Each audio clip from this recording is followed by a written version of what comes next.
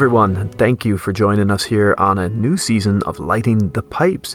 Welcome back to the show. It's been a little while since we've been together reading, myself, Scott Powell, and my co-host, Joshua Taylor. We have been reading behind the scenes, but not for the podcast.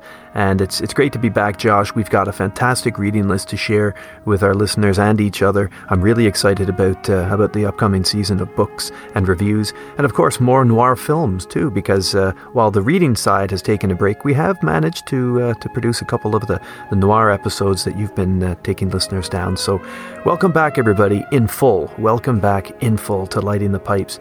Josh, I hope you're as excited as I am to get cracking here on this very chaotic first book back. I am excited to get this book over and done with, if that's what you're referring to. I didn't say that. I am looking forward. I am looking forward to the discussion that we're going to have too. I think it'll be interesting. We have an author here that is very well known, a very high caliber author, and this is probably a story that this is a story that this author has personally disowned. It's not included in any of her bibliographies, but somehow hard case crime, they managed to dig it up and get the rights and publish it. So here it is here. So the author we're talking about is Joyce Carol Oates. And the name of the book is The Triumph of the Spider Monkey, including which also includes a novella that we also read on top of that. The novella was called, I forget the name of the novella now. The novella's not even mentioned on the front of the book here. Jewel's Wacky Adventure? I don't know. Yeah, it's like Pee-wee's Big Adventure. No, it's called Love, Restless Love or something like that, isn't it?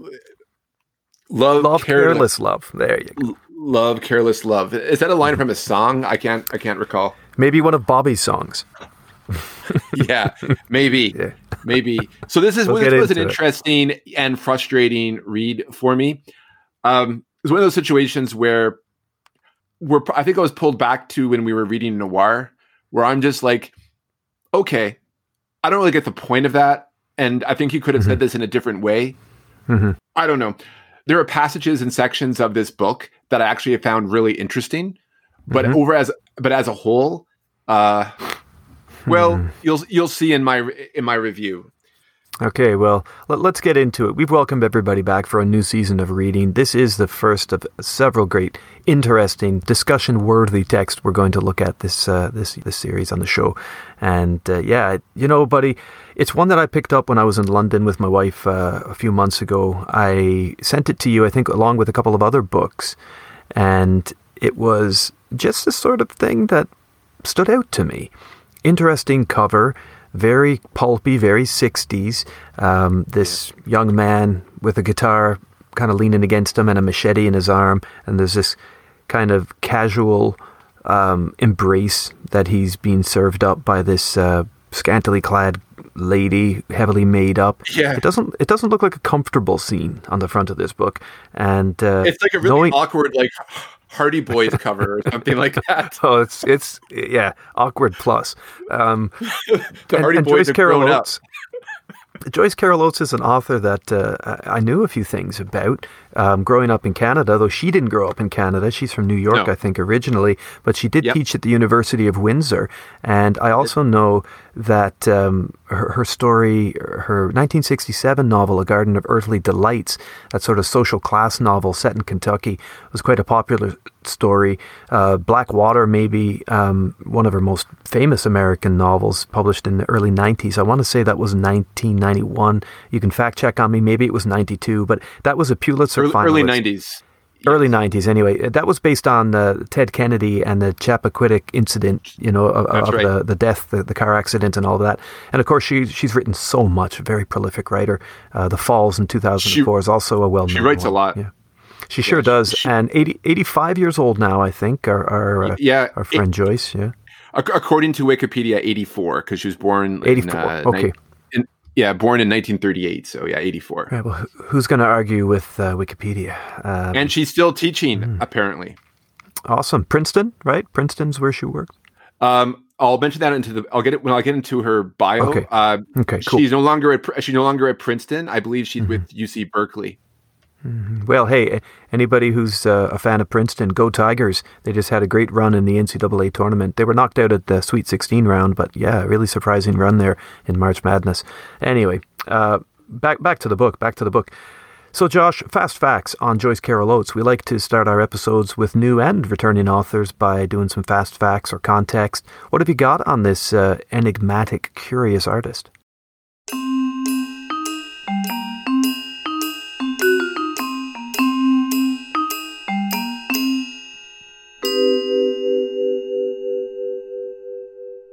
So when I first saw this book after you sent it to me, the name Joyce Carol Oates, it sounded familiar. I couldn't figure out why that was.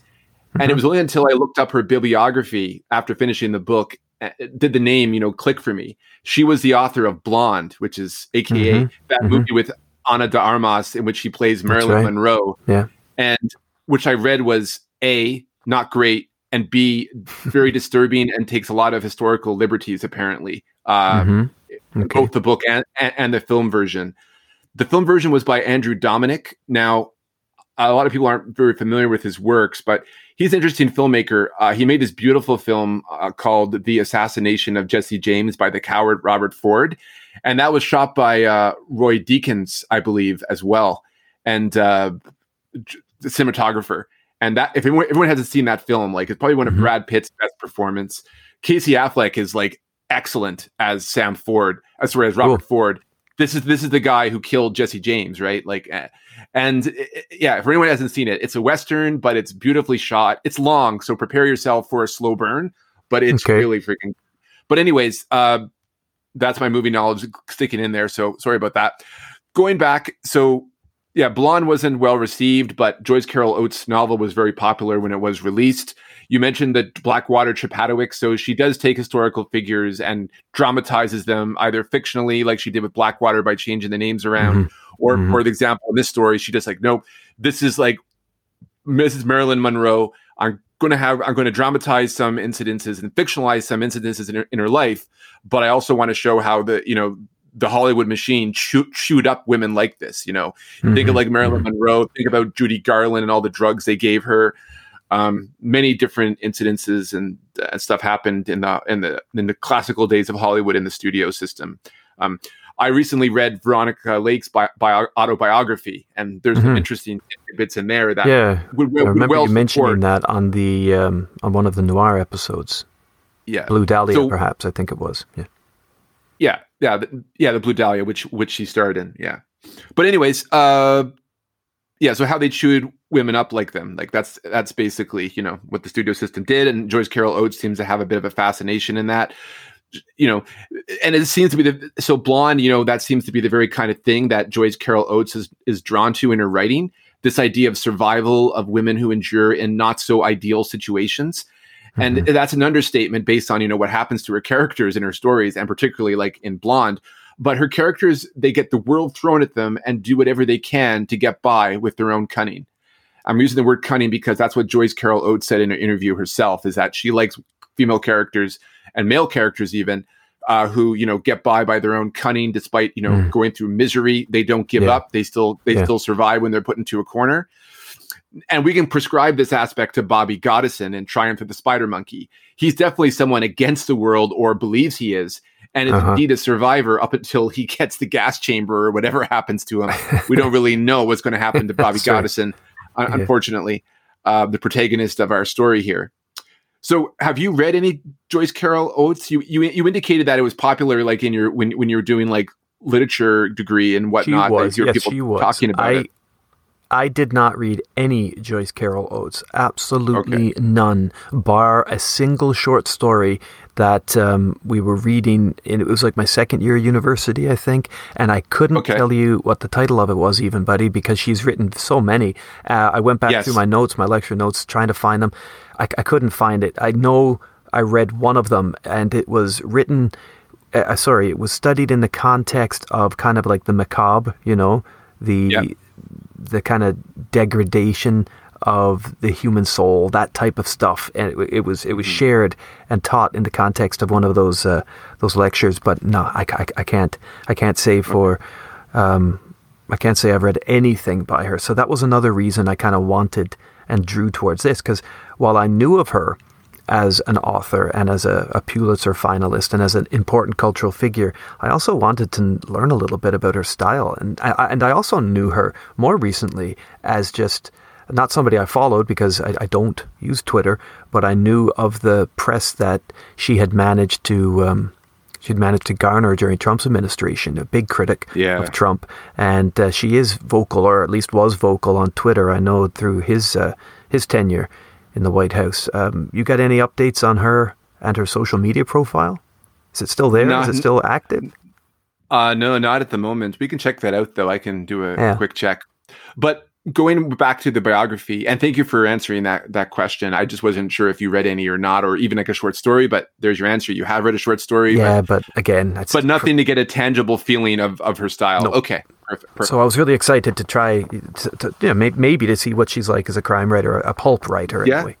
I can definitely see some, I can definitely see some potential in that for sure. And I'm definitely intrigued to possibly read one of her novels. I'm just saying that from the get-go here is that, while I may not have enjoyed this novel, as our review will soon reveal, I feel that it has not turned me off it has not turned me off to her as an author, is what I'm trying to say. And so, recognizing also, Josh, the fact that she kind of, she cut herself away from this title and this experiment might also, strengthen your interest in her as a writer, because if she views this as a failure, if she views this as kind of the orphan she'd like to forget, then, maybe she sees in it some of the same faults that you do in terms of, her rearview mirror anyway. The novel itself is Bobby Gotteson abandoned in a bus locker. Yeah, well, let's finish until Hardcase found it. Yeah. Let's. Oh boy. Let's finish with the fast facts and bio before we get into that. Yeah. So Joyce Carol Oates was born June 16th, 1938, in Lockport, New York, which is part of Niagara County, adjacent to the Erie Canal. She spent her childhood outside the city in a town called Millersport on the family farm. Her mother's family traced back to Hungary, and she raised Joyce and her two siblings. And it can be said that Oates deals a lot with mental illness and domestic violence and other nasties in her novels.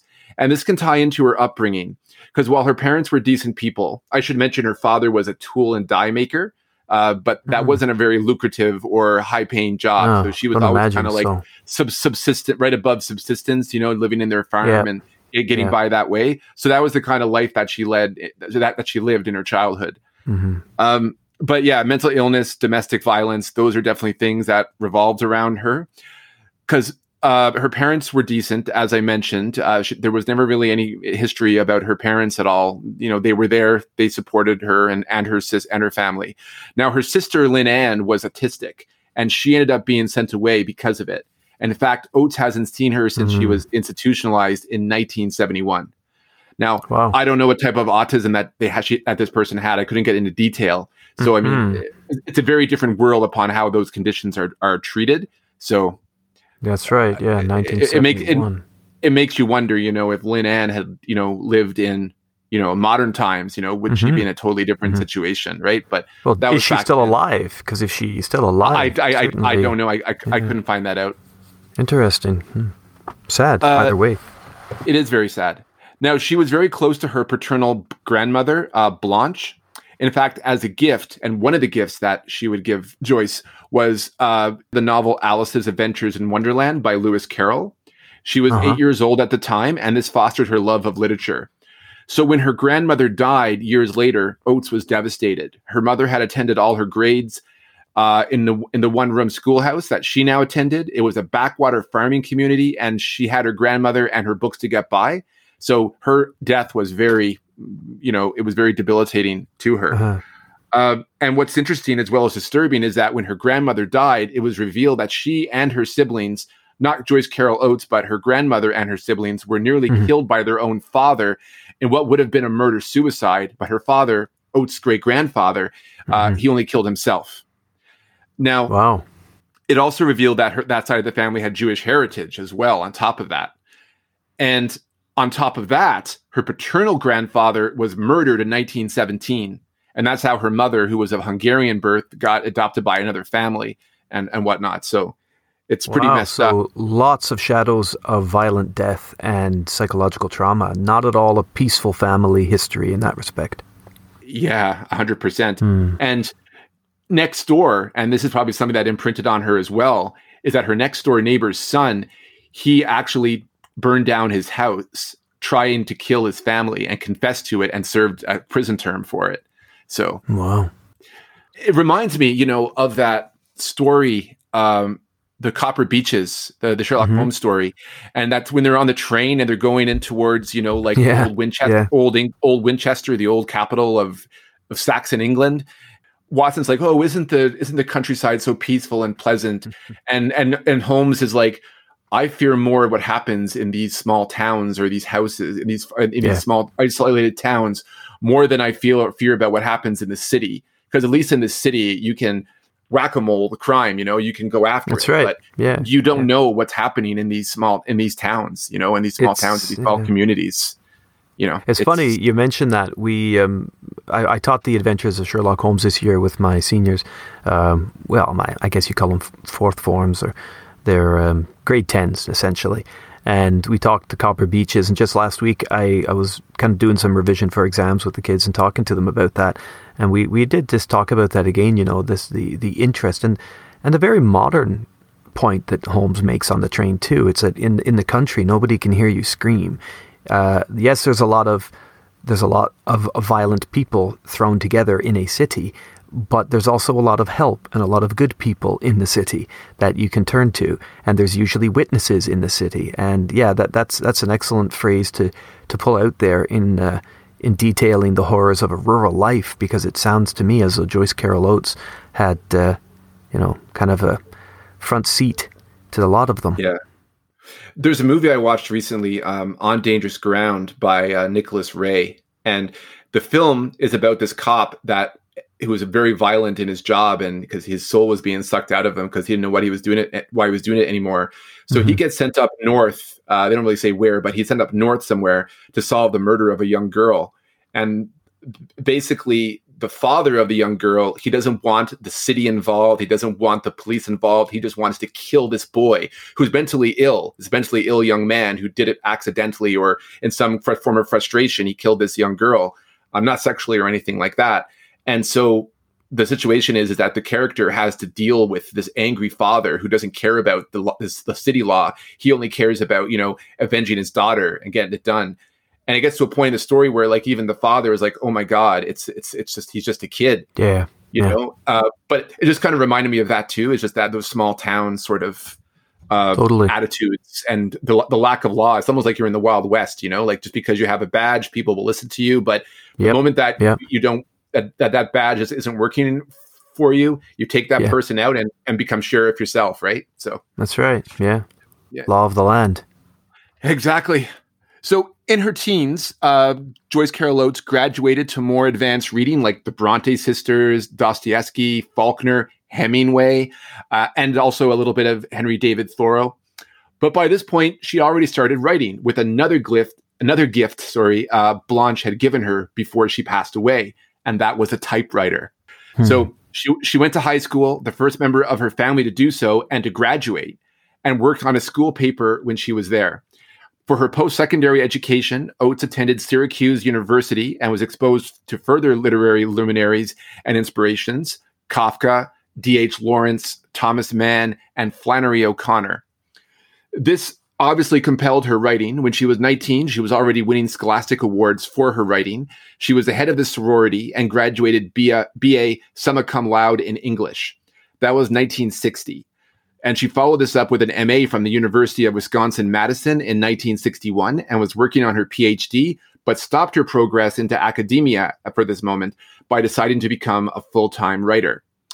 So we have this young woman who has decent parents, a loving grandmother with a tragic family history. We have all the people of this farming community, the boy who confessed to arson. We have her love of reading, starting with a fantasy novel. We have her grandmother giving her a typewriter, and Oates breaking out the child stuff and reading the Brontes and the Hemingways and writing her way to a university degree, winning a short story contest because of that.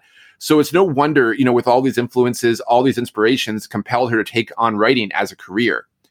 And even though she did take it on as a career, she still had one foot in the academic community, even so, because after she graduated from high school, from university, from university and got her MA, she sort of had teaching as a day job.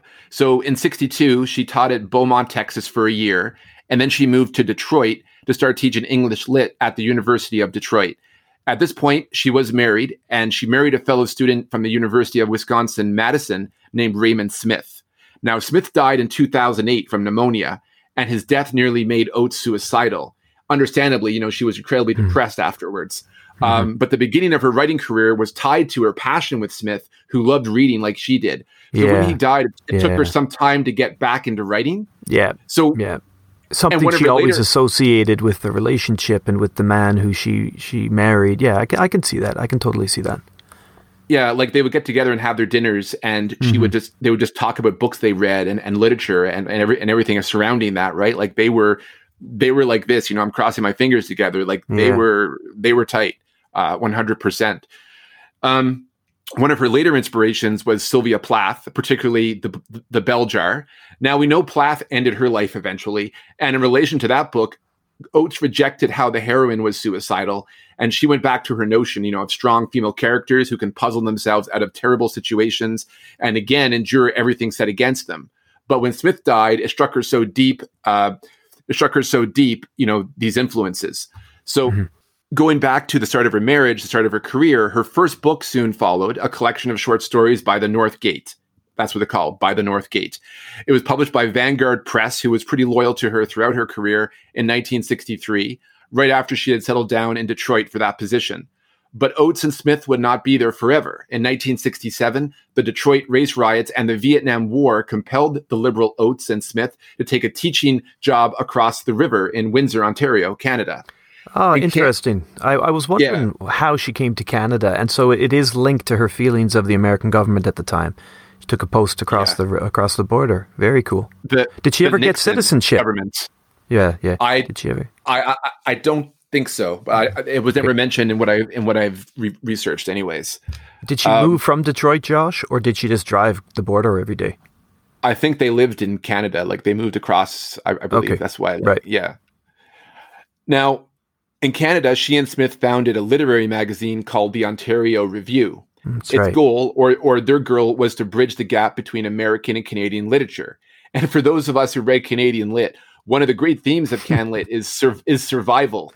So, now this is a big thing in Can Lit because that matches up with the gritty heroes and heroines of Joyce Carol Oates. Only substitute the sublime or war with domestic violence, sexual abuse, mental illness, and an array of relatable traumatic situations, and you have Can Lit in a way, right? So this endeavor led to her own publishing company, Ontario Review Books, which she co-managed in the 1980s with Smith. By that point, though, she had gone back to the States. I'll get to that. So back to her literary career, her first novel, With Shuddering Fall, was published in 1964. In 1966, she published a short story called Where Are You Going? Where Have You Been? It was dedicated to Bob Dylan, so already you can see where she lands politically. Even to this very day, going back to that, she is liberal tour de force on Twitter, particularly active since 2016 when Donald Trump came on the scene, and she has been a fervent opponent of his administration. Coincidentally, this is the same year she started teaching short fiction courses at UC Berkeley through spring semesters. So I wonder if there's something that kind of brought her back to life, Interesting. Afterwards. Yeah. She's a bit of a rebel. Writing and having something to light a fire in her, her life was reinvigorated even at that age. So to this very day, what I understand, anyways, to this very day, that's what I understand. Now, as we mentioned, she's 84 years old, so she's still doing it apparently. Going back to the Bob Dylan inspired story, it was her listening to Dylan's It's All Over Now, Baby Blue. She based the story on Charles Schmid, a serial killer known as the Pied Piper of Tucson. So you're wondering, did this put into motion her diving deeper into these themes with Triumph of the Spider Monkey? It's a good guess. Maybe somewhere between leaving Detroit for Windsor, she put that story and this novella together. But we will never know because she has completely disowned that book. You check her bibliography and you won't find it. Quote unquote, the most disgusting book I ever wrote is a That's what she said. Someone mentioned this on a Goodreads review, so I'm assuming it's legitimate. Yeah, but who knows though? You know, is it disgusting? Is it disownable? I mean, you decide, I suppose. It's strange to talk about this book and this author because seeing how acclaimed she is and reading about the themes she wrestles with in her writing and the course of her life, this book seems like an outlier. It totally does. Yeah. Like the author's known for Garden of Earthly Delights and the rest of the Wonderland Quartet. There's Them, The Falls. She wrote in the Gothic tradition. She wrote We Were the Mulvaneys, which was adopted into like a TV series. She wrote Blonde. After her stint at Windsor University, she took up a position at Princeton University in 1978, and she was there until 2014 when she retired to huge accolades. And in her career, she's published 58 novels, some of them finalists for the Pulitzer Prize, and somehow Hard Case Crime got a hold of this anomaly in her career, got the rights, and the author won't even acknowledge it. And that itself is just amazing. And just it is. It's absolutely wild. Amazing. And on the back of that excellent introduction to her as an artist and her biography, thank you. For which I thank you. On the back of that, buddy, I'd just like to say that, you know, us doing this book, it's not like, oh, let's go find out what Joyce Carol Oates is all about. This is not us saying that this is what she's all about. But to be honest with you, until we got into it, I had no idea she felt so strongly against the text. And that's what I love about these kind of random choices that we do here on Lighten the Pipes. It allows us to explore not just corners of crime that we know a lot about, but we're continually finding out new things, learning and sharing new things about these authors through a filter that's relatively, I hope at least for listeners, relatively fresh. Yes, we lean into some favorites, but we also do things like this. And I love that. So I think that while it is, as you say, an outlier in her life and her output, and it's certainly a more chaotic story than we're used to looking at here on the show, I'm delighted that we're starting the season with it because it's something different. It's something really unique. And I hope it does breed, not just between us, but among listeners as well, some interesting comments, some interesting discussion and opinion. So yeah, Triumph of the Spider Monkey. Let's crack the covers, buddy.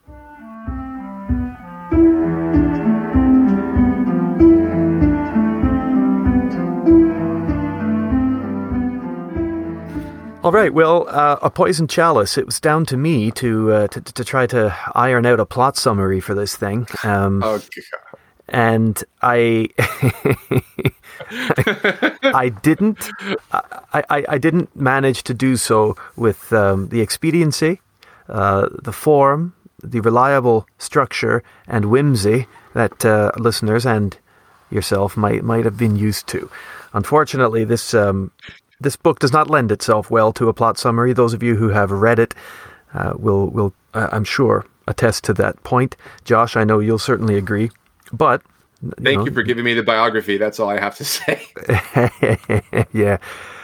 Well, not to be, what am I trying to say here? Not to be defeated. Not to be defeated. I went out and gave it a shot. And so what I'm going to do here for you now, buddy, and for listeners, I'm going to take you through the strokes of the stories.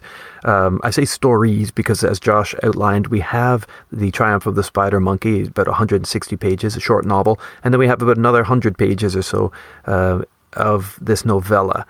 So we'll go through first Triumph of the Spider Monkey, and then I'll give you some information on the second text because there are connections between them.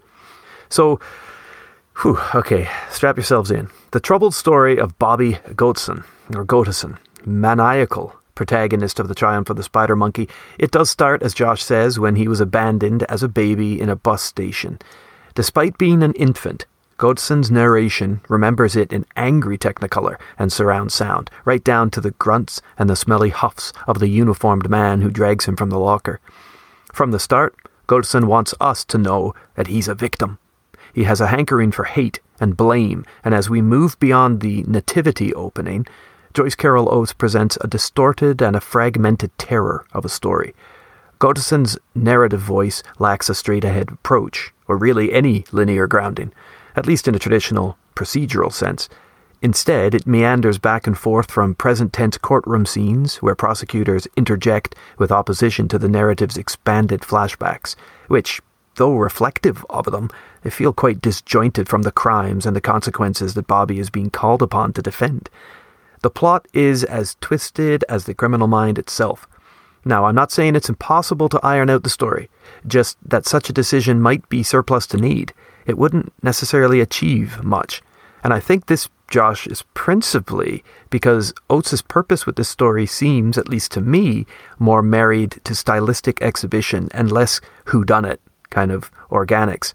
She wants to offer readers a ticket into the horror show mind of her killer through structural enterprise and experiment. Oates employs a ferocious and unreliable stream of consciousness here as Bobby reveals his convoluted story.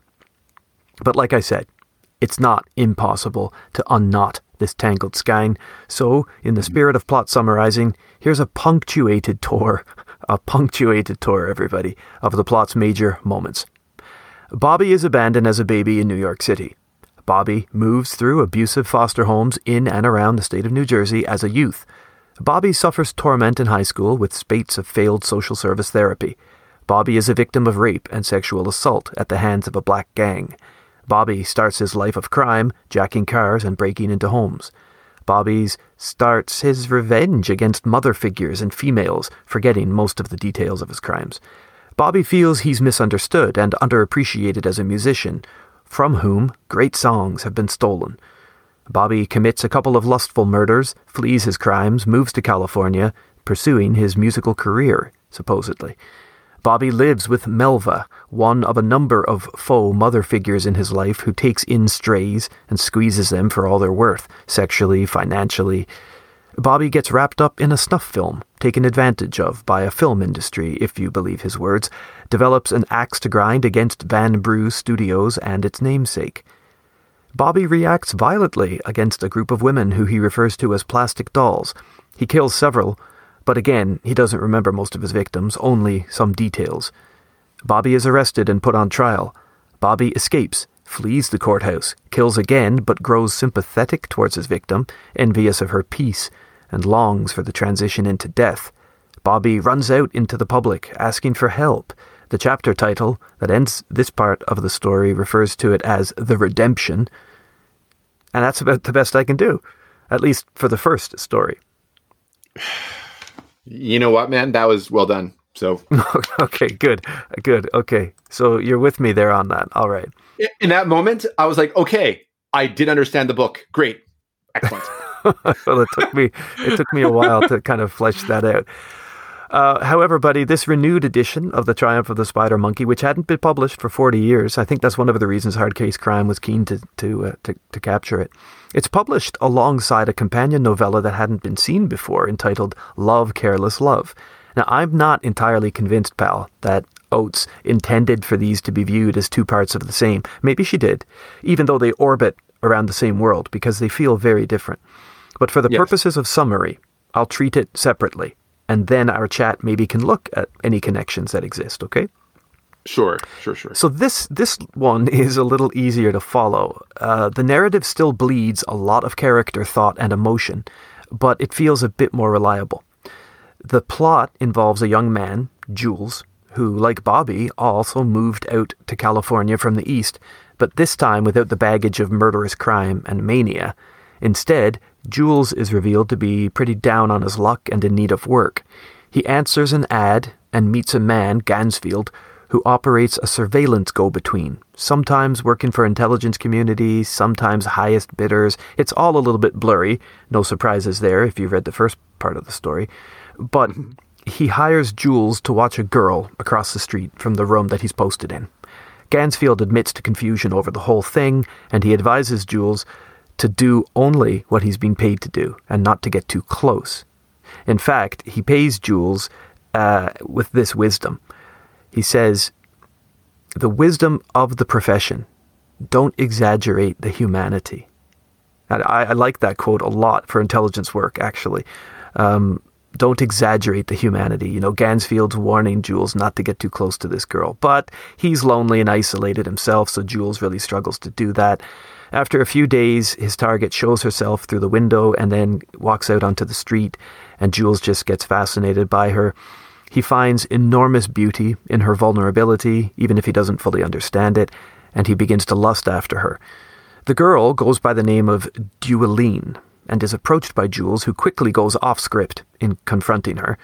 She is a traumatized individual, that's very clear from their start, and she mistakes him for somebody else, a transporter who would be sent to bring her someplace north.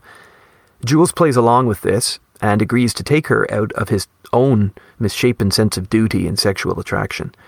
As the two drive north, Jules tries to get closer to Dueline and grows frustrated when she won't trust him with details of her story. In stages, her trauma is partially understood by the reader through references to that murder or the trial, and she reveals, without ever saying the words, that she was in fact one of Bobby Gotteson's almost victims, a stewardess and a witness to the slaying of her 4 friends. The crime, which Oates tangentially detailed in the earlier stages of Spider Monkey, involved a sex orgy that Gotteson attended where he cut up some, quote, dolls, end quote. Although they have a lot of sex and pillow talk during their trip, things are physical. Jules eventually comes to realize that Dueline is too damaged even for his own lousy butt. He wants to be there for her, and he's eager to jump full and deeply into love with her, but does recognize that there are greater goods beyond his own envy and his own desire. He is decidedly not Bobby Gotteson. And yet, the final stages of their trip are marked by Jules's heightened awareness of death and destructive symbols, like plunging cars, deep rivers, and dangerous premonitions. Although he doesn't fall victim to his vices and insecurities like Gotteson does, Jules does teeter on the self-destructive. In any case, the car reaches its northern destination, and as promised, Dueline is left where she instructs him to leave her, near a log cabin and an outstretched tarpaulin, presumably to be collected by some more protective authority. She cites commitments to somebody else, but says goodbye with a promise to find him again soon. On his way back, Jules is stopped by a motorcycle cop who pays him off for dropping her off, but warns him against interfering in private domestic disagreements. It's evident to all involved that this is not a police officer, and also that Jules overstepped the mark in bringing the girl himself and intricating himself into whatever little plan there was. Frightened and torn up over losing what he thought could have been love, Jules heads to Reno with his envelope of money, where he hits rock bottom, drinking himself to excess and wandering into the desert. Though considerably more trustworthy, as the story ends, we're still led to question how Jules' story wraps up. Is he in Nevada somewhere? Some hospital? A psychiatric clinic? Is this a fever dream, a hallucination born of desert dehydration? Or could it yet be a blocked fountain of his own repressed memories finally bursting through at the moment of near death? It's really unclear, and both narratives end this way, very unclear. But I do think that Careless Love is a little more linear in its presentation than Triumph of the Spider Monkey. Mm-hmm. Mm-hmm. Yeah, I mean, that's kind of what I gleaned from it. I think there's this bookending sequence though, with like in the hospital at the beginning and the end. Oh, totally. And yeah. There's some interesting dialogue there because I'm not sure whether or not like he's speaking from the afterlife, because it's kind of implied that he's dead, but he's not dead. And he's talking about his powdered bones and all of that sort of stuff. It's very weird. Yeah. Like, I just don't, I don't know what she's trying to communicate there. And maybe she didn't know either. I don't know. Mm-hmm. Mm-hmm. Maybe she ran into Timothy Leary at the University of, at University of Detroit there. And maybe they, took they Aldous Huxley'd it, you know what I mean? But maybe some mescaline was involved here. Yeah. It's very possible. Very possible. Well, maybe it's not our job, is it, buddy, to try to figure out what Joyce Carol Oates was trying to do. We can and probably will say a few things about that, but I just think if we gesture towards treating the book as it exists, a book on its own, what does it offer readers, and what might we pull from it, good or bad, to discuss here in the next little while before. So I know that we didn't quite plan this out fully, but what I kind of did was I gave 1 grade for Triumph of the Spider Monkey and 1 grade for what's it called again? Something Careless Love. Yeah. Love, Careless Love. Yes. Uh-huh. Well, I didn't do that, but I'm quite happy to adjust to that. Like it's okay. I did give the book as it exists as a publication. I did treat the two as linked stories for the sake of scoring, but I'm totally understand how you didn't and why you didn't. It's fine. I think our discussion will clarify those things as we go through. I can do a combo too, like Yeah, whatever. The numbers will all make sense no matter what. So. Yeah, I think in this case they probably will. They're the only thing that will make sense. Well, let's start, as we always do, Josh, with an explanation of our pipes. It's the acronym we use for scoring, and it's been a few months since we've done a book. So our pipe scoring stands for principles, investigation, perpetrators, environs, and secondary characters. Now, this book has some interesting facets that fit into all of those, interesting bits of each of those. But let's start with the principles. If you want to start with Gotteson himself, because whether we like it or not, whether we trust him or not, he is our unreliable narrator. He is the character through whose eyes we see this twisted world and landscape. Yeah. In terms of a character, I will say that Gotteson, I think, on paper, and not like on the paper of the novel I'm talking about, but I think in essence his character is interesting, and you can compare him to a lot of like serial killer characters that became popular, in writing, like after the 60s, 70s, and 80s. Yeah.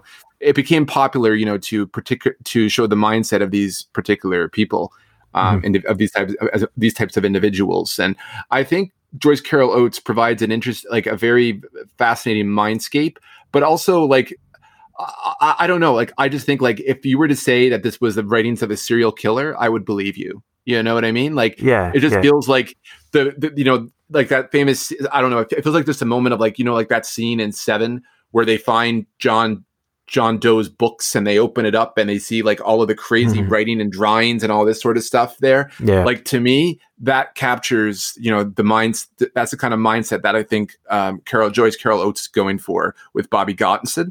And I was able to kind of get his stream of consciousness / like self-referential / what, I was able to follow that, I think. And your summary, I think, affirmed that for me. So I was very happy to know that I was following it. Good. Glad. That in a linear kind of way, the best I could, his character. So in terms of the character presented, like the how well she nailed I think the mindset of an individual like that, I give, decent marks for that for sure. But as a three-dimensional character, like I did sympathize with him when Oates worked on that very well, was indicating how much he suffered under the hands of institutions like first of all being abandoned. Yeah. And then, of course, the foster system failing him. And there's a definite criticism there, isn't there, of the foster system, of the social care system, because everyone that we see, well, this is, again, and this is the big question, the overarching question. I have to stop myself, sorry, pal, because everything we read is through that bigoted, manipulated filter that Bobby gives us. And so, of course, he is the victim. He plays victim from page one. So, I mean, did the therapist really speak to him this way? Do the doctors really talk to him like this? Occasionally, there's a nurse that pops up who is quite pleasant to him, but he can't accept her warmth because he hates all women. And so I just wonder if the care system is failing him, or if Bobby is already too far gone and, as Oates writes him, too far twisted to accept any help.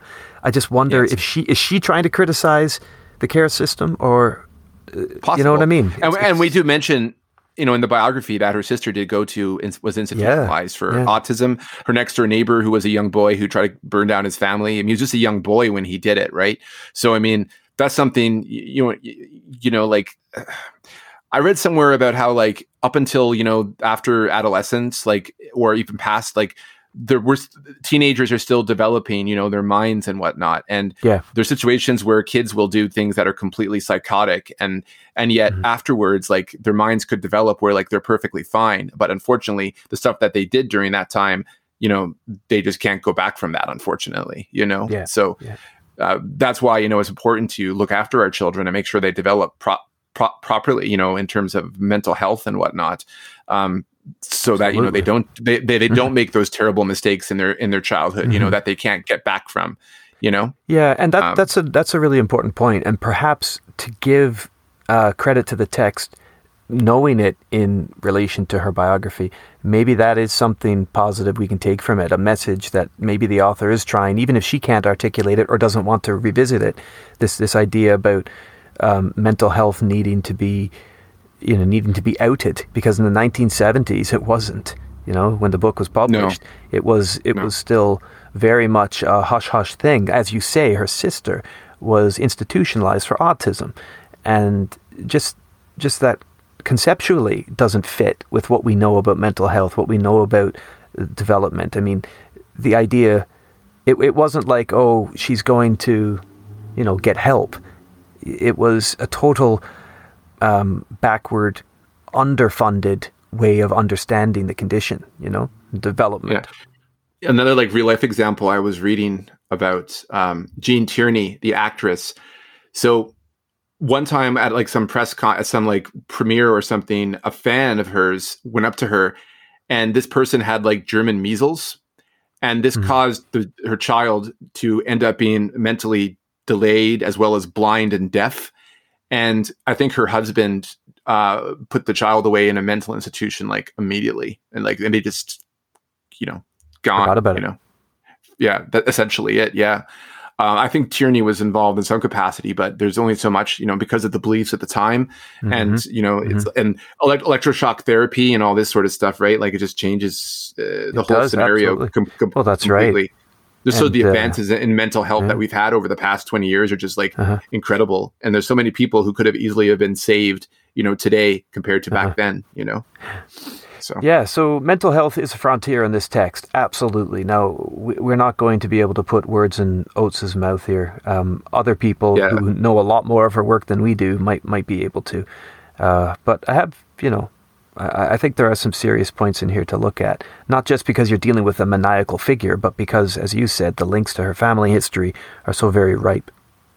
Yeah. I like also, too, in the writing and how, it's that idea of a dissociation, which kind of is Oates fighting for Bobby's humanity in that way by making him dissociate between everything. He blames people for these issues, and really, I mean, it's your own self. You make your own choices, right? But at the same time, I think Oates is saying is that there's something to be said, for institutions and how people like Bobby end up being being Bob, doing what they do, and it's putting blame someplace, but not all the blame should be placed on those things too. I mean, there's also the individual at hand, you know what I mean? But, is that the case? I mean, I think that's the question that she's leaving. Are people made into into these creatures, or are they, or is it just, are they just evil from the get-go, So it's nature versus nurture. Nature versus nurture. Exactly. Yeah. Now, so she's given us the, the mindscape of Bobby Gotteson. And to me, he's not a fully fleshed out individual that I think the writing allows him to be. But I think, if I were to grade him as a principal, I'd give him a 3 just because of the mindscape that Joyce Carol Oates delivers to us. Now, Jules, for example, I would give a 2.5 out of 5 for, just on the basis of, I think Oates writes him well. I like how she talks about, stuff, his own perspective on things like lusting after Debeline and whatnot. And I think she's getting into the mindset of, the typical person. But she's also showing how there's hints and hints of the kind of the same kind of darkness in Jules as there is in Bobby. There are, yes. But Jules also in demonstrating no, this is not the way to do things. There's restraint, there's restraint, there's control in some capacity, Yeah, he exerts that control. Yeah. Yeah, he exerts that control, and that's her clearly showing, I guess, the difference between the two individuals there. So I found that kind of interesting. So 3 for Bobby, 2.5 for Jules. I would probably give as a whole maybe 3 out of 5 as principles for this story alone. Okay, well, that's a pretty generous mark, actually. I went 2.5. I went 2.5 for the principles here of the story. I agree with what you're saying. I think that Gotteson has a lot of interesting fabric. as a character. It isn't all fleshed out, and I think part of that is down to the structure of the book. I think it's impossible to get at him because there are never, or I should say there are very few sit-down scenes that are extended where we hear someone speaking objectively about him or he himself responding objectively. There is that stretch of prose in towards the end where he does kind of talk almost clinically about himself. I wonder if you'd be interested here just to join me with it. Yeah, we got the same book, so... Yeah, we got the exact same book. I'm just going to find the page here for you. Sure. It's actually about halfway through, buddy. Page 72 here. I'll just read this bit. It's one of the strange parts here where Gotteson's narrative voice kind of sounds like a clinician or a psychiatrist. It just bleeds into this. Gotteson's personal tragedy, in contrast with his professional, social, artistic tragedy, and we know it's still Gotteson because he's talking about his own artistic tragedy, was that the gentleman with class who glanced at him and then gazed at him with immense interest were never the gentlemen he, Gotteson, gave a damn about. It was the others he yearned for. Women, all women, any age women, stared at Gotteson and in a matter of seconds sank into a kind of open-eyed trance, sometimes offensive to him. Even a maniac has some moral values, but sometimes exciting, for despite his aesthetic distaste for females, his body often acted on its own, perhaps cynically, perhaps with a sense of humor, but in his deepest, clearest soul, Gotteson could never once not even once cajole his intellect into taking any of these females seriously. The one who died beside him and whom he did not abandon, she alone, whom he did not abandon in her death, bleeding herself out into the bedclothes, was not truly female at that moment, not female, not trapped in being a female in that. She had been, like Gotteson himself, a creature of pure, but of that revelation, Gotteson cannot speak. It's there's these really weird moments, and there's only a few of them where a new narrative voice seems to slip in, but it's not a psychiatrist, it is Gotteson himself, because he's still talking about himself as a victim, but in the third person, so that dissociation, not just with society and others, but with himself, that dissociative mind is really interesting, and stylistically, I mean, we'll talk about it when we get to the investigation, although I suppose we're there now, essentially, aren't we? We're using Gotteson's character as the vehicle into investigation. I find it interesting. Yeah, like the dissociation thing, like you mentioned how, like in the summary and what we read in the book is that the mannequins that he's cutting up and stuff, these are of course people that he's slaughtering, like he's part of the Manson family. He's I think this is Joyce Carol Oates kind of again bringing more sympathy to the character. Is that it's because if he was if he was just like over the top, like evil serial killer type of mindset, he'd be like, oh, the bloodlust was so high in me, and like true, I just wanted to rip her open or rip her apart, and there would all like control, this very provocative like language, like something you would hear like from a modern serial killer from a book about a more modern book about serial killers or a film about serial killers, how they get into those more lurid details. But here he's dissociating himself from it. He's making the victims not even alive, like they're just kind of like he doesn't recognize them as human. Now that's both also like indicates his mental state, that he's mentally deranged, not necessarily evil, but it might also indicate that he's evil because he's dehumanizing his victims as well. But does he need to dehumanize them in order for him to do what he does? But then he then says that but then in his mind, he doesn't see them. He sees them as these mannequins, these dolls.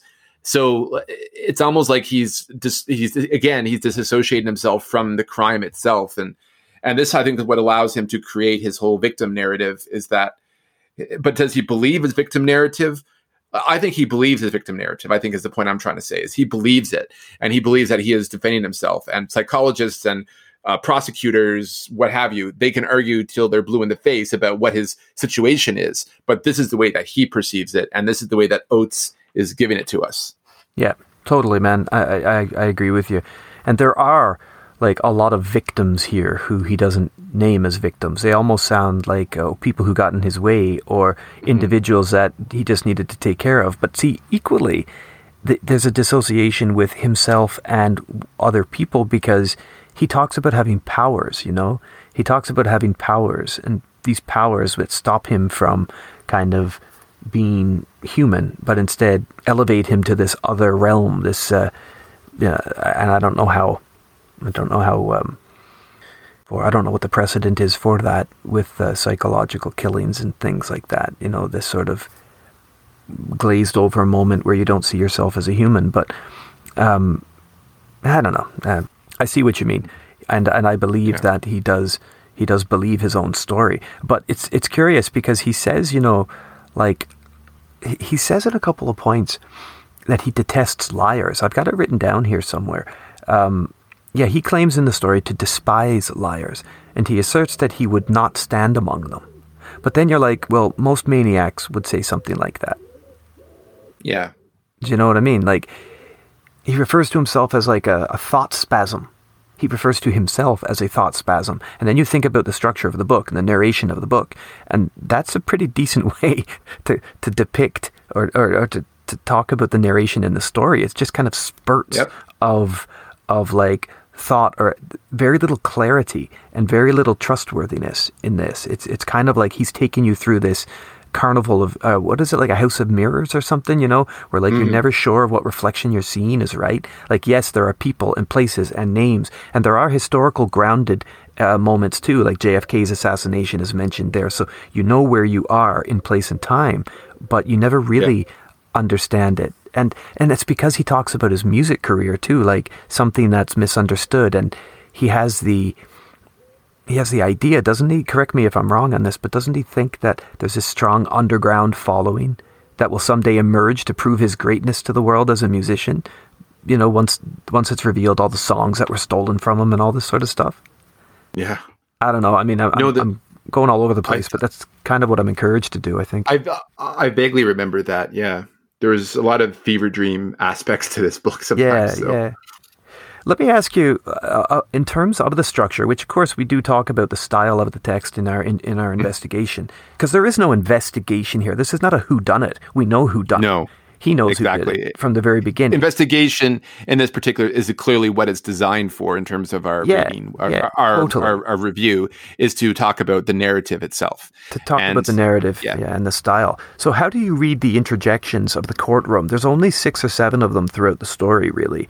The interjections of the district attorney or the prosecuting attorney who, I think, who's there to, presumably at least, convince us that most of what Bobby is saying is testimony. I read the narrative that way. Like, what we're reading about Bobby is what he says in court.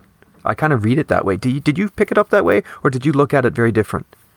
I think I was half and half. I think it's what he's saying in the court to some extent, and then also what he's saying in his own mind, in his own madness. Yeah. So because if you notice, like, there's moments where like the prosecutor is like, or the judge is like, will the defendant, please shut up, essentially. And then you have a lot of ellipses too, don't you? That suggest it drags on into his mind. That's true. It's a good point. Exactly. So I think it's kind of half and half. It's, as you said, like it's spurting out, in and out sort of a situation. Mm-hmm. And I think he's just trying to put together, his whole life from this point on and where he is right now, sitting on trial. And he's defending himself, but at the same time, he's also second guessing himself. And I think the whole idea of the last chapter, the redemption of Bobby Gotteson, is him realizing, oh my God, I killed somebody. Like, it's almost like he's realizing in the courtroom now, everything that he's been through and stuff, that he's actually killed a person, because that was the first time that he realized that person was dead. They weren't some mannequin or something like that, right? Yeah. So it's almost like his redemption is him realizing that, he did kill someone. But is that a redemption? Like, that's the question. And so is that it's connected? Open-ended. Is that connected as well? Is that the triumph? The title hints at the triumph of the spider monkey. Is the triumph his killings, his music career, his madness, or is the triumph the so-called redemption, that moment of realization where, even as nebulous and as labyrinthine as it is on the page, is that Bobby gaining some clarity over what he's done and how life is precious, and how, he rushes out to try to save the girl. He asks for the ambulance and all of that stuff because he realizes that he's taken the breath, the life, the blood from this person. He lies with her, and then he wants it himself, doesn't he? He wants that transition into death for himself. So it's really, you're dealing with someone who is playing with very heavy cards and heavy themes, and is like there's something really skillful here, but equally it's so chaotic. Here's the thing. It's so chaotic that it's... Yes. Is this a failed experiment? Is it ahead of its time? Is it ahead of our time? Is it more clever than a reader today can access? Like, I don't know. I don't think so. It's hard to say. And going back to the idea of the redemption too, now that I'm thinking about it, like, so remember that, every time he killed someone, like he escapes or goes off somewhere. Yep. But with this victim, he actually goes and gets an ambulance. So that means that he would be on the scene. The police would arrive. They would come to their conclusions. And so therefore, he basically almost martyrs himself for his own sanity or something to be put on trial and probably facing the death penalty, because of it. So maybe in a way that's him realizing I've done these terrible things and now I'm going to stand for it. At the same time, I'm also out of my mind. So I'm going to defend myself too at the same time. He wants to get a sense of justice, I suppose. Yeah. You can look at it both ways, I suppose. You can. Yeah, you can. Yeah. So I gave 2.5 for the investigation. I also, in terms of the writing, like I had to pass it. I couldn't not fail it. I couldn't fail it. I had to pass it in some capacity. But in terms of how emotionally invested I was, how deep I found the story is pretty straightforward to me. Once you get through put all the pieces together, and there wasn't anything really significant about it. And obviously we know this writer, has done greater works than this. So I don't know. I just found like if you put it together, it's a pretty basic story. So it didn't really impress me on that level. But I did find passages, as we discussed, I did find some passages really interesting. There was some nicely written. I was nicely written. I was intrigued by the style of the writer more so than it was the story that she was telling. So in this case here, I pass it. I pass Jules' short story too. I give it a pass, like 2.5. That's what I'm doing. Right. Well, I tell you, I was a bit more generous than you were. In fact, in total, I went to 3.5, and I was surprised. Okay. I was surprised here with this because I'm with you 100%. That would be me being generous. Yeah. That would be me being generous. Yeah. I went there because of the style, because I didn't like the chaos of the reading, but I did like her style. And I also felt like I went back and reread some sections, and I do find the stitching of both narratives, it comes through a bit cleaner when you go back and look for it. Because in Bobby's testimony, he does mention, as I'll share in a few moments or a few seconds, he does share some of these connections. But I felt, Josh, the second bit of the book, more than the first bit, was more compelling, and maybe compelling is not the right word. Certainly it was more linear, but it felt almost like playback. There were moments in playback by Chandler where you've got him taking the girl for a ride and not getting the whole truth out of her, and she's kind of victimized. And I felt like that was a story that I could get behind, and I was interested in to see if he would break her or if he would transform as a man, in accepting her quiet. And, because he essentially has the ability to become what Bobby does, to take full advantage of her. But he never does. Jules never does. I kind of found that interesting. It wasn't great, but because the writing style was in both stories really standout and experimental, I just felt like a 3.5 felt right to me. But I was at a 3 probably before I found these little stitches between the two narratives. If you look with me on page 95, buddy, this is a great example for readers or who are following along at home or for yourself. In the middle of the page, right, the prosecutor steps up again in italic text. Bobby, all this is a lie. You know that you never met any of these people. They deny it. Most of them deny it. And if you weren't under indictment for first-degree murder for having hacked to death one Cynthia Price of Pasadena, California, you can be certain that the Van Brugge Corporation would sue you for all you possess. I did meet him. I met all of them. It's on film, but I can't get a hold of the film and I can't get royalties from it. The girl from Pasadena has nothing to do with it. I don't know her. I met her in a bar. She followed me out. She was a stewardess for Transcontinental Airlines, and in my head, I got it mixed up with his airlines. I hate machines. I can't remember their names. Something lunched up in me, like a log lurching up to the surface of some fast-moving wild stream, and I thought, hey, why not? Hey, why not go home with this little doll and love her a little? And maybe she's a little girl of his to put in another good word for you, Bobby. Because by then I was broke and desperate and everybody had slammed the door shut in Bobby's face. That is the girl that we follow. The stewardess. She's the one that gets away, right? And she's the one, obviously, that Jules is meant to transport to a witness protection or whatever the heck kind of crazy twisted thing that is. And so there are those little stitches between the two that I think make it interesting. But there's ultimately, no, it's not a failure. And maybe 3.5 is a bit generous on the whole. But ultimately, there's no reconciliation in the text. And maybe that's artistically necessary, purposeful, whatever. But as a reader, you want there to be some sense of closure. And neither of these gives you a sense of closure. Only a sense of what if, only a sense of, I wonder, is that what happens? Is this where this goes? Ambiguity. Yeah, and ambiguity. And even at the end, right, like you said, is he dead? Is Jules dead at the end of this? Is he like the other victim of Bobby? Do you know, like in a strange, ethereal sort of way? Does he drive his car off that cliff into the river, Fox River, that we keep hearing about all the time, because he's now bereft of having this girl leave him? You know, I mean, you don't really know. Yeah. And then why is he having a fever dream of his autopsy? Exactly. Is she? Yeah. Well, okay, fair. Maybe is that what's happening? But is then Joyce Carol Oates saying something greater? Is she trying to experiment with this idea of not just the crime and the criminal, but all of the different layers, the onion skin of influence that touches upon? You know, we don't get anything about police investigators or courtroom, stenographers, but you do get the girl who got away, and you got the guy who's fascinated with her, and a few links of the chain before that, there's the killer himself. And so all these people who get kind of swamped into the enigmatic dust storm of crime and death, she's got something complex going on here, but it needs to be a little clearer to really be impressive.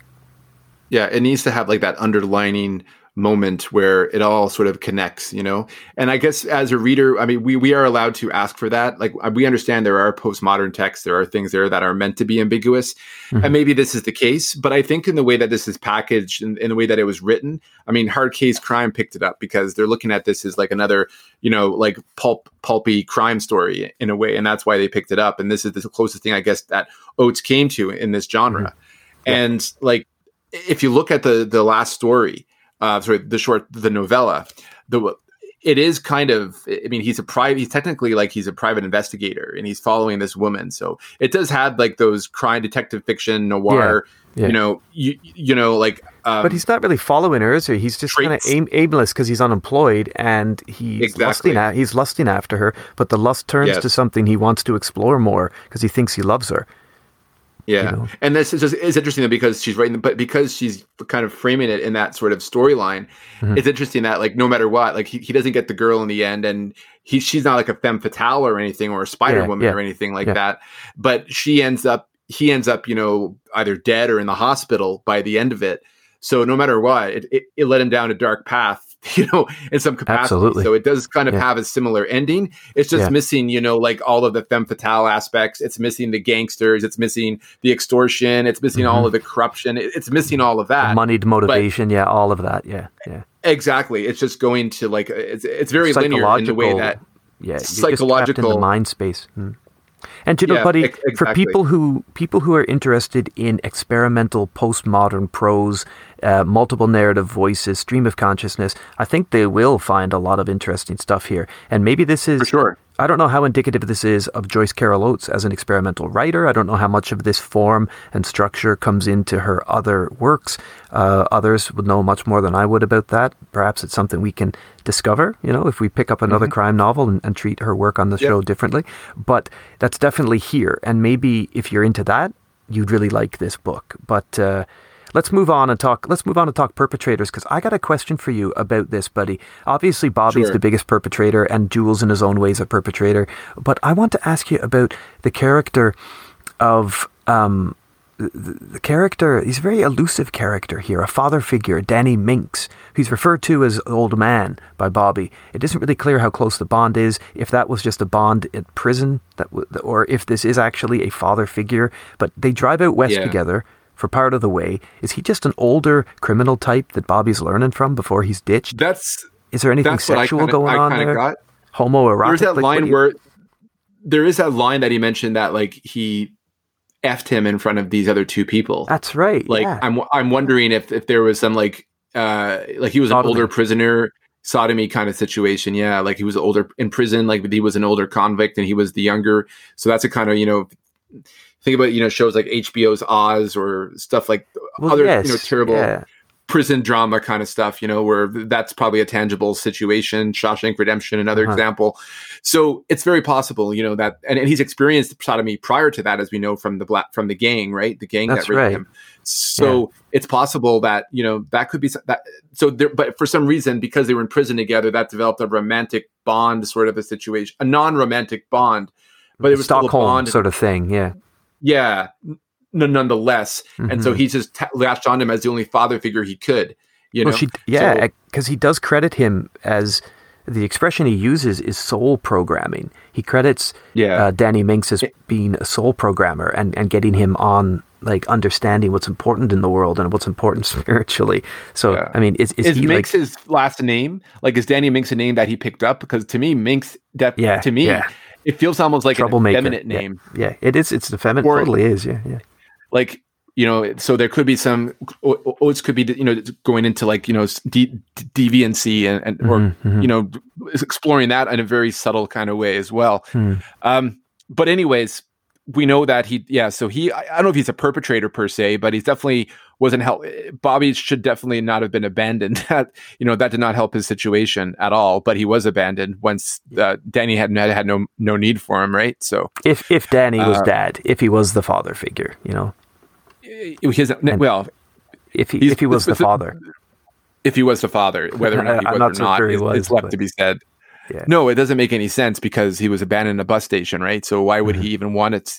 Yeah, I don't think Danny was his father. I just think he was someone he met in prison or around at some point in his early life that influenced him into a more criminal sphere.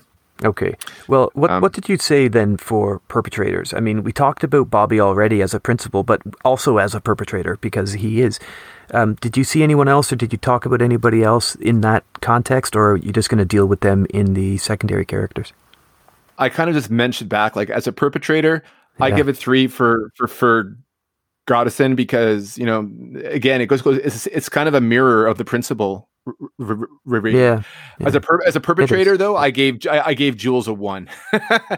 So as a whole, I give the perpetrators a 3. I think we've talked about in the investigation and in the principles, all the stuff that we need to regarding the perpetrators. Visually, iconographically, I really the image of Bobby Gotteson, is this like this musician / serial killer with his guitar and then his machete that replaces the guitar because that guitar got broken. Yeah, there's some there's some interesting traits there, that could make for an exciting kind of character in in any other story. Someone who could appear on, going up against Hannibal or something like that. Like it's a similar type of character, or someone that Dexter takes out, like he's definitely one of those characters that could be expanded upon and become really interesting and fleshed out. But, so ultimately I give it 3. I give it 3 for that. It's more of it's more than a pass, but I think 3 is fine. I gave it a pass. Because particularly for Jules, like I felt like he was slimy and opportunistic, and yes, he does turn towards the love, or at least he tricks himself. Maybe he's got his own psychosis, his own needs, his own mother issues or whatever he needs to have. Well, everyone has their neuroses, right? And I think it gets set in the sense that but he likes her because she's vulnerable. That's where I was going with that. He wants to be with her because she's vulnerable and an easy target for affection, an easy target for lust. It's from the lust and the obsession that he thinks he's in love. It's not the other way around. He's not attracted to her for the right reasons. He's attracted to her because she looks strange and in need of something. I think that's kind of why he's drawn to her, like the wounded animal. I think she kind of connotes that in the writing. I mean, you could say the other way, that he himself is vulnerable in his own ways, and he wanted to make a similar connection. But I can also see it the way that you described it as well, 100%. Well, in terms of environment, I found this really splotchy. I think that's in environment, detail in setting. That's not what this author's interested in doing with this text, at least. She's not interested in bringing a place to life. The place is nothing. The place is secondary. It's wallpaper to the character. It is not something that influences the character. The character is coming in with his own engines, with her own baggage, and whatever the landscape is, grocery store, courtroom, movie cinema, whatever, that's just what it is. Everything is really functional here. It's not decorative. Like even the murder scenes aren't described in any sort of great detail. Everything's metaphorical. No. Everything's enigmatic. Everything is hyperbolic. There's no sense to the setting ethereal, as it's littered. Yeah, so I found this one really difficult to score. As it exists in this book, the setting's a failure, but in terms of the stylistic approach of the text, is that even fair to fail the settings? Because he just kills where he goes. He's opportunistic about where he strikes. He does try to cover most of his murders, at night or once he's gained close quarters to his victims. But it's not like she sets them up in any sort of patience. Or with any sort of patient pen. She doesn't linger. They're paroxysms. Yeah. They're paroxysms of place and time and killing, and then reflections of and diversions of a mental voice. It's really weird. Yeah. So I didn't know what to do with this. I went 2.5. I went 2.5 just because I didn't know where else to go. Yeah, I felt that, like we have to, in terms of reviewing the environs, this is one of those books that it's just not environs friendly. The environs, if you were looking into in a cinematic aspect, you could put that into atmosphere. And I think that, she drives a very, but we're not. So I can't include that in terms of the environs because the way that she describes them, are very ephemeral. Mm-hmm. We're not really, we're there, but we're not there. It's almost like, as I mentioned earlier, it's like a fever dream.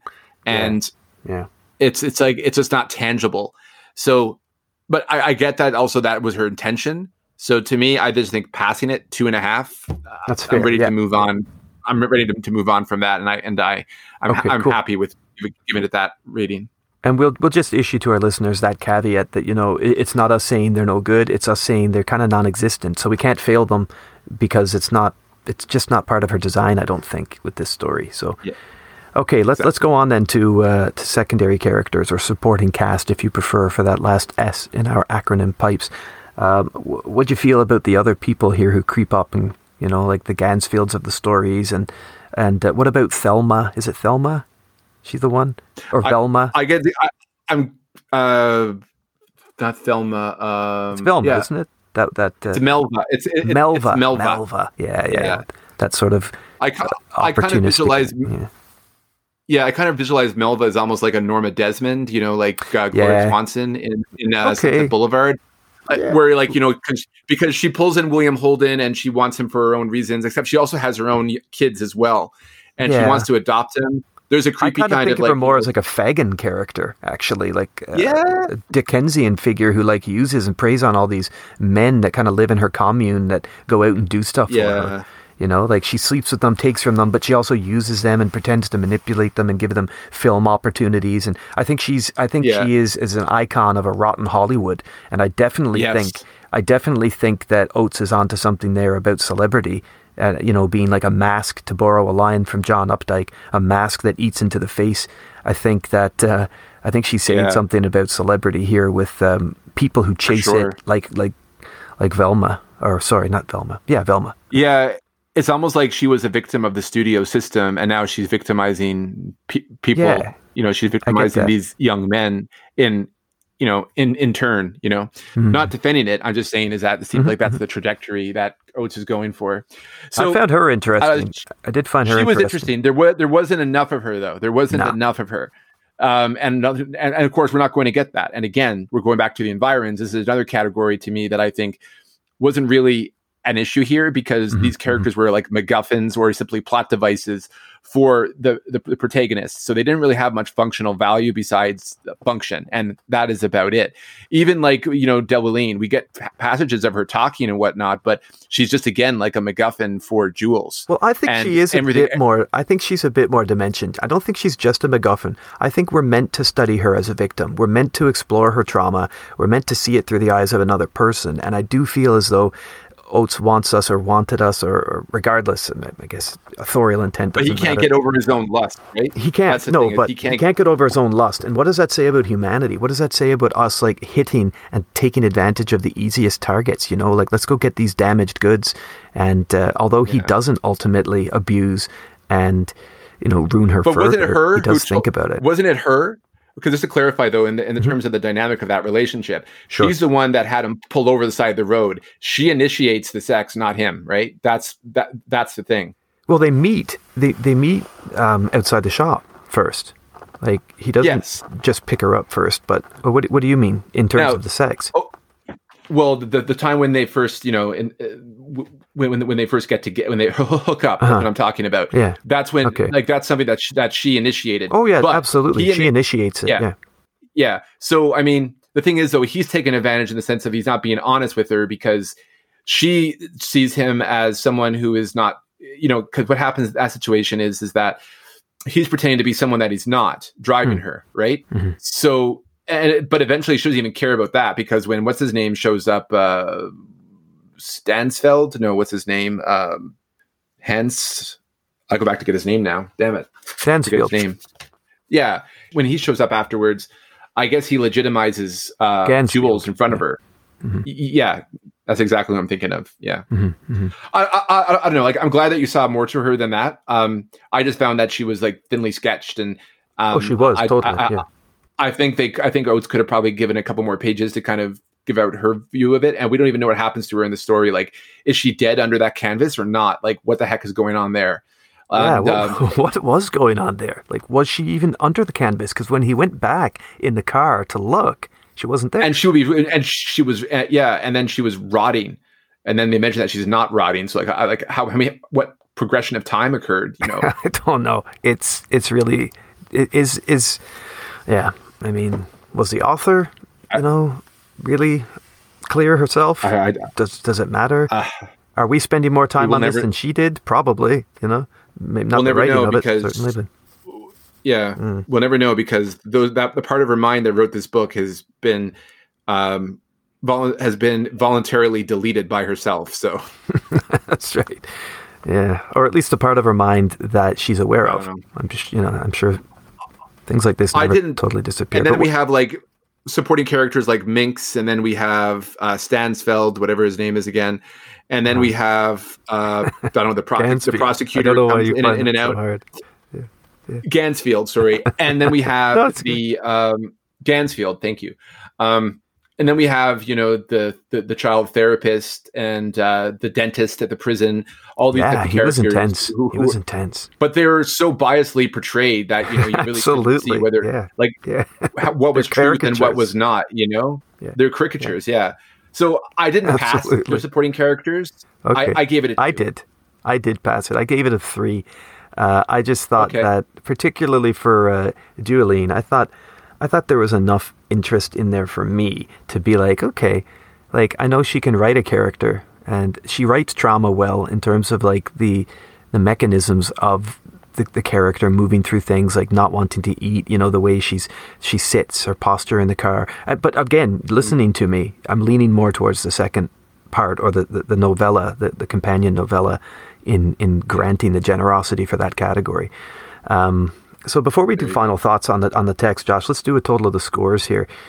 You are at a 13 out of 25, so just a pass overall, and I am at a 13.5. So we're very tight together on this book. I think we see it pretty much the same with a few little differences. And an interesting one to start the season, huh? Because in some capacities, it doesn't really fit, but in other capacities, it's great for discussion in our format. So it's a really curious one. I knew that it would be a great discussion reading this book, even though I didn't enjoy reading this book. I knew that we would have a really I had a feeling that we would be going to different places, interesting places when we discussed it. So yeah, and I think even though I'm glad that we're over. Oh, absolutely.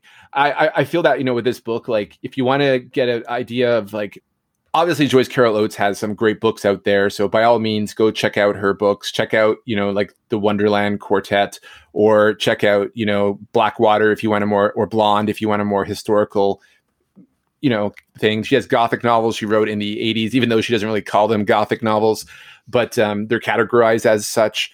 She has a lot of interesting writing out there that I myself am intrigued about. The one good thing this book did was made me interested in her as a writer. So I would be curious to, I would be curious, to check out one of her books in my spare time.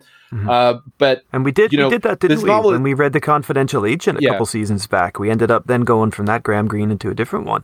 So, The Confidential Agent was a good book on its own. I think we recognize that differently, but these things do happen. They do, way does lead on to way, as Robert Frost says in his famous poem. Mm-hmm. So we can follow these paths later, and yeah. So, like, if you're into, as Scott was saying, into the more kind of like fractured narrative and in terms of like going into mindscapes and getting that kind of voice in your story writing, then you might enjoy this. If you like pulpy crime, you might enjoy it as well. Like, you might find this an interesting companion to other novels that are similar.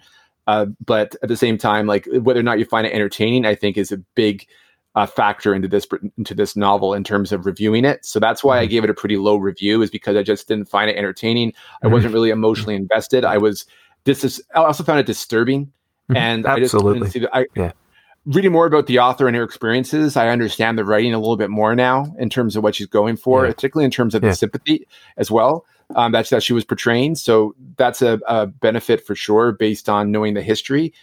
Before then, I found it like learning that information, it was a bit too lurid for me. But do we like writing when we talk about this subject matter? Do we prefer a more third person narrative, like a detective novel, so to speak, when we deal with these things, so that we can kind of dissociate them ourselves? But when we're put up front into the mindset of someone like this, it's very disturbing to us. It just goes to show, how different types of authorial voice perspectives can influence how you enjoy a story. Absolutely, yeah, and I think that's an excellent way to kind of segue into my final points on the novel about that fragmentation, that narrative perspective, because I want to talk, Josh, as my final point with you in closing, just on the dedication in the book. If you look at the dedication in this book, it is dedicated for those on the outside, and I find that really interesting. I was listening to an interview, buddy, that Joyce Carol Oates did with the Danish museum. The Louisiana Channel is what covers it, but it's a Danish museum, an arts museum, and kind of like an arts magazine as well. I think it comes from the museum. Anyway, from 2015, right? And she's talking about the writing process, but just upon reflection now, I find this stuff even more poignant, hearing more about her life and whatnot. I just wonder how applicable you think these comments are to the fragmentation in this narrative text that we just went through, okay? Here's what she says. She says that, I'm paraphrasing here, but there are quotes built within it. Normal people have a sense of normal, meaningful days that can be measured by and with other people in a shared experience. But in terms of loneliness and fragmentation, or loneliness as a form of fragmentation.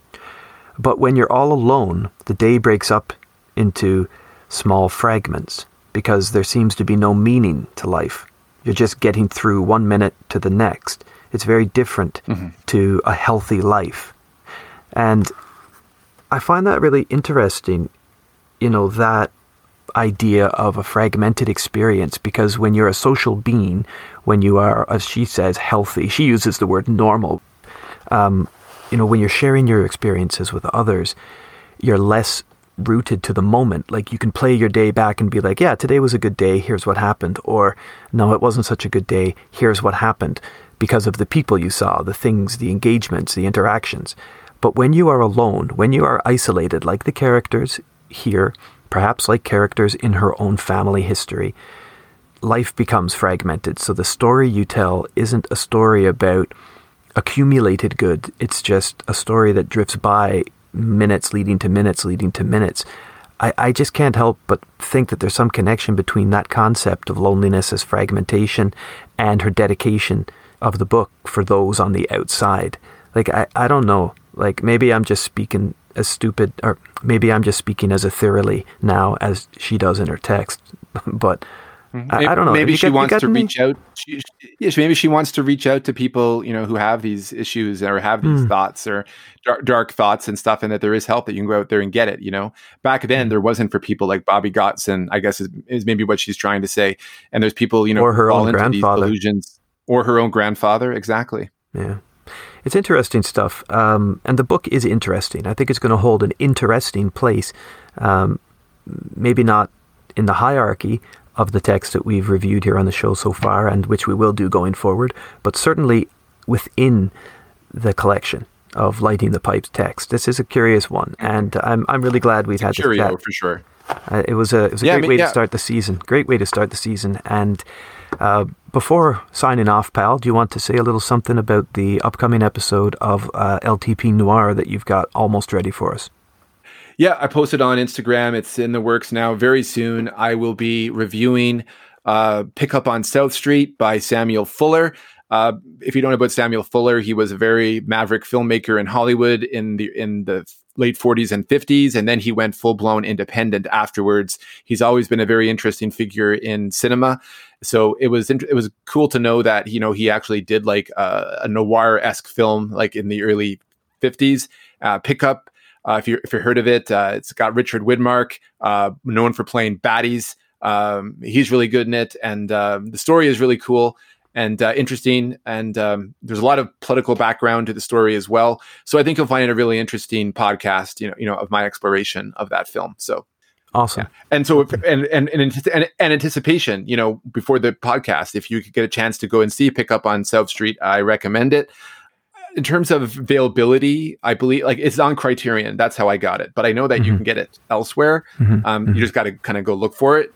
But go look for it. It is out there, and that's what I'll be handling next on Lighting the Pipes Noir. Fantastic. Well, we look forward to that, and we look forward to all the great reading we've got set ahead for the season. But it's cool, man. Where was I going to go with that? Something. Oh yeah, the socials. Yeah, so thanks everybody for checking out this episode and finding us on the socials at lightingpipes@gmail.com if you'd like to drop us an email, or pipes_pod on Instagram. You can check out our stuff there as well. As Josh said, we'll post when we got new stuff going on, reading, ideas like that. So join in the fun, join in the reading. Whatever you're reading, have fun doing it. And thanks again for checking us out. We'll see you soon here on Lighting the Pipes. Bye.